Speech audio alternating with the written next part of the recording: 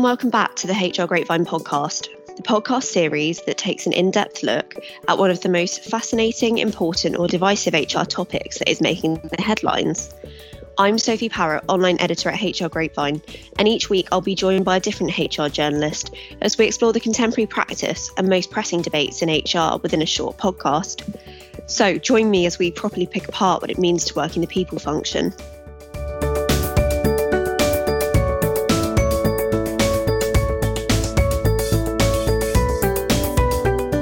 Today, I am joined by Jade Burke, editor of My Grapevine. So welcome back to the podcast, Jade. It's a pleasure to have you here again. Hi, Sophia. Thank you for having me again for another week. So one topic that has really been dominating headlines this week is the news of a second lockdown in England, which was announced by Prime Minister Boris Johnson last weekend in a public address. More recently, MPs voted on the government's month-long lockdown in England and approved the restrictions according to ITV News. And within these national restrictions, it was said that people should not leave their home unless for specific reasons, such as medical needs, to exercise or to see a support bubble. In addition to this, many businesses such as non-essential retail, leisure facilities, entertainment venues and personal care will also be closing and will likely cause challenges for HR professionals who happen to be working in these fields. Retailers providing essential goods and services, including food shops at supermarkets, among other things, are able to remain open and they should follow COVID secure guidelines the government has said to keep everyone safe. These measures came into force just after midnight on Thursday, November 5th, and are set to last until December 2nd. And at the end of this period, the government website has said that they will look to go back to a regional approach based on the latest data. With the announcement of these new national restrictions, the Prime Minister also announced the financial support that is available for employers. Jade, do you want to just run us through what that actually entails? Yeah, of course. And like you said there, so he has announced different sort of measures, and I'm sure employers throughout England will be feeling somewhat concerned about the future of their businesses and, of course, whether they'll be able to keep staff on as we head into this second lockdown. This has been replicated in stats shared by Simply Business, who revealed almost 1/5 of SMEs do not think that they're going to survive another lockdown, essentially, and will be forced to stop trading permanently if one came into effect. And of course, one has now come into effect. Despite this, the UK Prime Minister has outlined this support for organisations and their workers. So last Saturday at Downing Street, Boris Johnson shared that the government would extend its furlough scheme, which of course was due to close at the end of October. This will now last until December, when the planned lockdown is expected to finish. This will see the government pay 80% towards staff wages, up to £2,500. And in addition, the job support scheme that was outlined last month, which was due to come into effect after furlough, has actually now been postponed. Then, according to ITV News, who reported on the changes recently, the Treasury also announced that grants worth up to £3,000 per month will be offered to those businesses forced to close, including bars and restaurants, for example. In addition to that, £1.1 billion will be handed to local authorities for one-off payments to help them support businesses. However, no changes have actually been outlined for the self-employed income support scheme. However, self-employed workers will get 2 more grants from that scheme as part of the winter economy plan. So it looks like with these new measures in place, it will help to protect employers and jobs during this second lockdown. As Jade has just laid out, in response to these new restrictions, the government has laid out several different economic support measures for employers and employees. Before the podcast, though, I was actually able to get some insights from the CIPD's head of public policy, Ben Wilmot, about the new lockdown restrictions, essentially to find out what HR needs to be aware of. He laid out several things that will likely impact the HR function.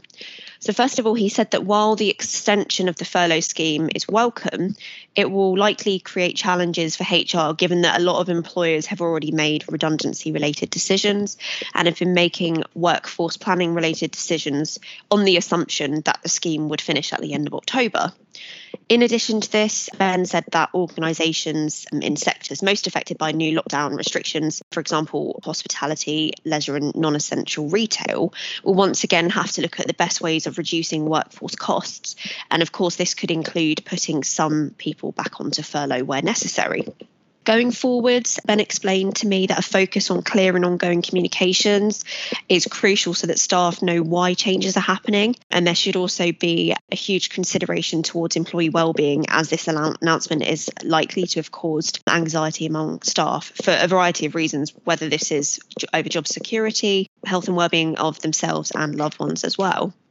In addition to this, Vicky Field, who is an independent HR practitioner, previously told us that with another lockdown looming, there are several areas for HR to focus on because there will be, and I quote, people consequences as a result of another lockdown. And she said to me, mental health is likely to suffer as people once again experience isolation and loneliness, all the pressures of working from home without normal human interactions. She encouraged employers to make use of the government schemes to minimise the financial impact on employers, as well as taking into account the appropriate health and wellbeing initiatives that are needed to ensure that staff feel supported during this time. And she continued by saying, most companies are now used to home working and COVID-19 health and safety measures. But as we approach darker days, literally and figuratively, let's think about the small things we can do to bring some cheer to our employees. In fact, some recent research I found from HealthSpan found that 6 in 10 Brits are now dreading winter due to COVID-19 restrictions, with many saying that they are concerned that it will have a harsher impact on their mental and physical health than ever before. So mirroring Vicky's words there, it's definitely something that should be high up on the HR agenda. And I think this leads us on to what the HR function might be struggling with and how they can actually solve this. Yes, definitely, Soph. And I think now that this second lockdown actually is in place, it's looking likely that this could, I guess, occur more often in the future, potentially as the virus peaks once again throughout the next year, for example. And due to this, it's crucial, I think, that HR teams recognise some of the ways in which they may be struggling with different things, for example, and how they can improve matters. So this time around, staff morale may take an even further nosedive, meaning communication between employees and their line managers will be even more critical. To manage this, Natalie McLean, HR Director at Partners And, explained to me that the key is this, and I quote, line manager and regular communications showing that the organisation is thinking about them and working with them could make a big difference. She also pointed out that additional support in the form of EAPs, digital GP, fitness and wellbeing services can make all the difference to employee wellbeing while working from home during the second lockdown. And speaking on the idea of wellbeing services, she explained to me, staff can regularly interact with the app/software to summarise how they are feeling with work and life as a whole. The software will provide solutions as to how staff can manage wellbeing or mental health challenges.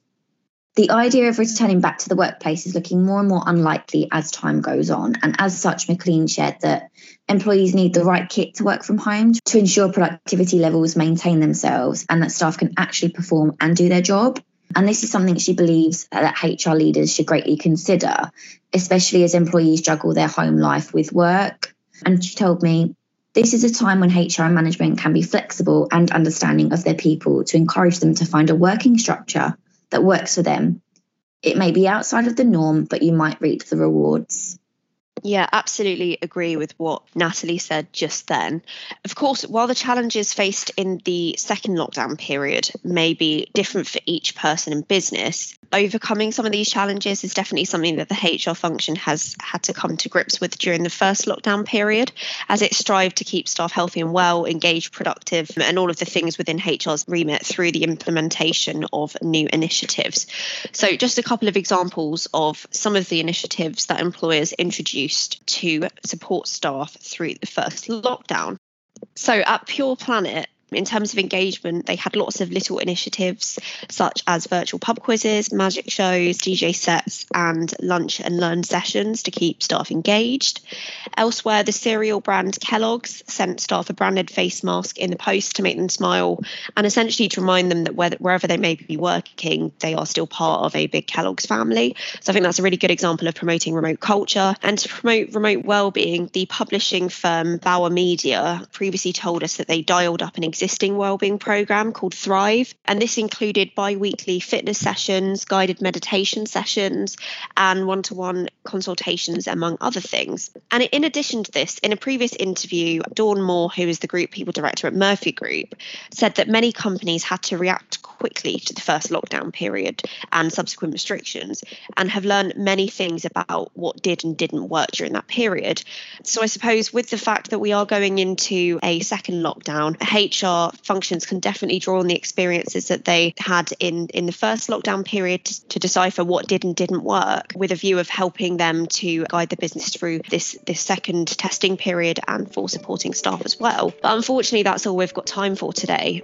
HR Grapevine wouldn't exist without your continued readership and engagement with our content, whether that's our daily newsletters, monthly magazines, webinars, live events, or market-leading research papers. So to find out more or to sign up to our daily content newsletter, which showcases solutions and best practice answers to all of your HR issues, please visit hrgrapevine.com.